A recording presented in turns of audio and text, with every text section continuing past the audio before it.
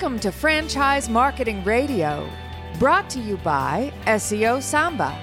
Comprehensive high-performing marketing solutions for mature and emerging franchise brands. To supercharge your franchise marketing, go to SEOSamba.com. That's SEOSAMBA.com. Lee Cantor here, another episode of Franchise Marketing Radio, and this is going to be a good one. Today we have with us Michael and Celinda Mitchell with Shuckin' Shack Oyster Bar in Cumming, Georgia. Welcome. Thank you, Lee. Thanks for having us. Well, before we get too far into things, tell us about Shuckin' Shack Oyster Bar. How are you serving folks? Well, they all started back in 2007 over in Carolina Beach, and they were having such success with that concept that they decided in 2014 that they would start franchising, and we bought into the franchise in 2019. The concept itself is a real casual, beachy atmosphere where the service is engaging and they're talking with the guests. It's more of a dialogue, not a monologue with our customers. And where we have great seafood, wings, burgers, great oysters. And then what's your background? Were you in the restaurant business beforehand? Yeah, I've been in the restaurant business since I was 18. So that's many, many, many years. So I did operations for 22 years with major corporations like Brinker, Landry Seafood, Morrison's. I've been doing this for a very, very long time. Now, what'd you like about Shuckin' Shack? Well, because I've done a lot of seafood restaurants and I know seafood very well. Like I did L&N Seafood back in the day. I've done Post Crab Shack. I've done Grady's American Grill, a lot of other seafood restaurants and casual dining. And I just loved it when I ran across it. I'd been looking for something and I didn't know if it was going to be a restaurant or what, but I kept coming to restaurants because that's just what I'm more comfortable with, and especially seafood. So when I did, I came across it and I said, this is it. And so my wife and I, Sonda, went up to Wilmington, where the franchisor is, and had a discovery day, met with everybody, had lunch, talked.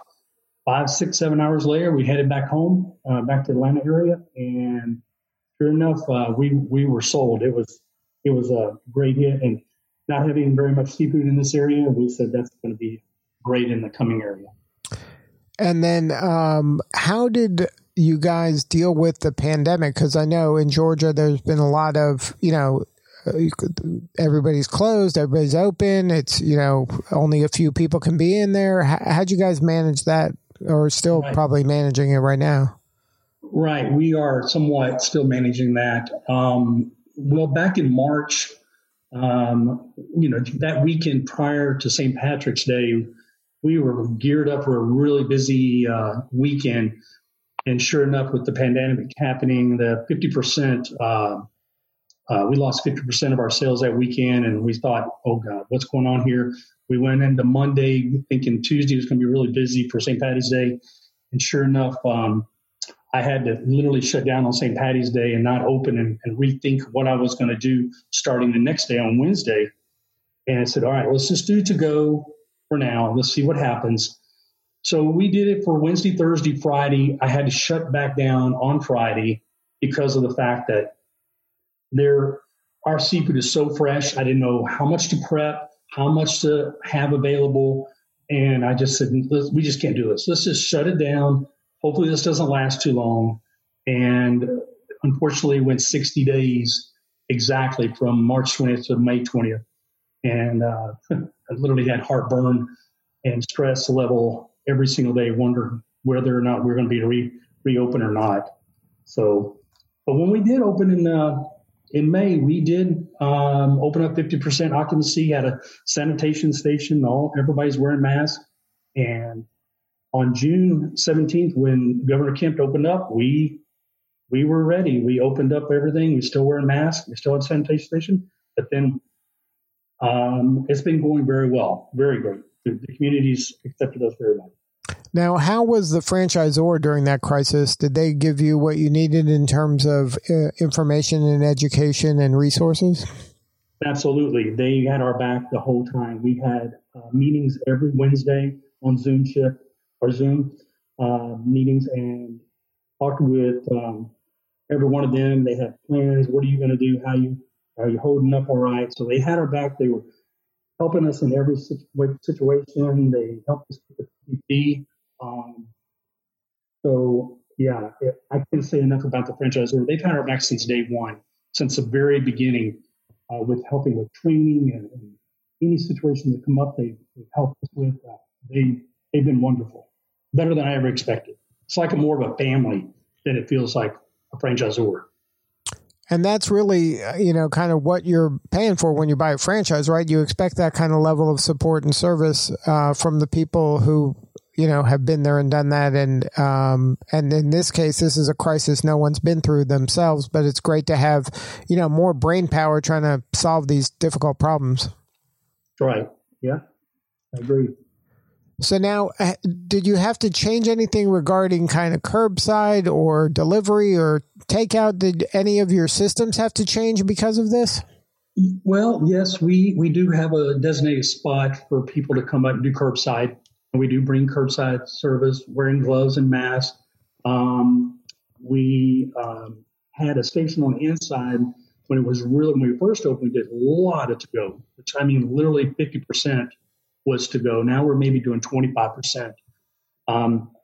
Didn't do much other than that. I didn't do any takeout service, because by the time they got our food, it'd probably be cold and the freshness would be gone.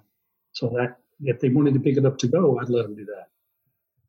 So now, do you think any of that, once the pandemic wanes, is that something that you're going to be able to continue on and see this as maybe a silver lining in some ways, to just have additional? I think so. I like the fact that we can bring out curb service. Yeah, it's been a plus. I have to agree with that. So now, how did you deal with it with your team for those 60 days? How was that in terms of kind of keeping your team motivated and, kind of not going too crazy? Hey, so this is Celinda. One of the things that we really reached out to the team, helped them understand where we were. And we maintained continuous communication with them through what the mandates were. And they were really supportive of us and understanding that at the end of the day, we wanted to make sure that our products were, fresh. And when people brought it home or ate our food, that they weren't going to have a disappointing experience. Because the staff know that the food is what makes the restaurant. And so, we registered for them for their temporary unemployment, supported them in making sure they got their unemployment, as well as making sure they understood when we were ready to reopen. We had cleaning days where we sanitized, and then we also, they came in and they were educated and they were prepped. And look, we didn't have anybody that would not come back. They all came back. And I think that's a testament to how we communicated with them, and they were ready to come back and work for us. Yeah, that shows great leadership on your part. Now, when this was happening and you were dealing with your team, did the franchisor help you in that regard and give you any advice, or was this kind of you just going by your gut instinct and your own experience? I think one of the things that they were really good about is they provided documentation and some training guidelines and reopening.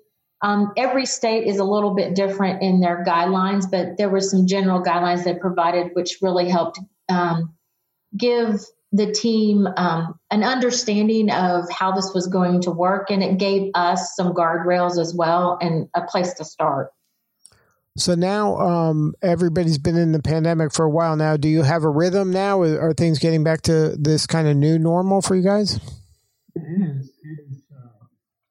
Other than the mask and sanitization that we're doing constantly, we're back up and running stronger than we've ever been. The word is out. We're on the map, so to speak, now. Everybody knows we're there. And we actually yesterday had one of our busiest Wednesdays ever. So it just keeps getting better and better. And with the support of the neighborhood,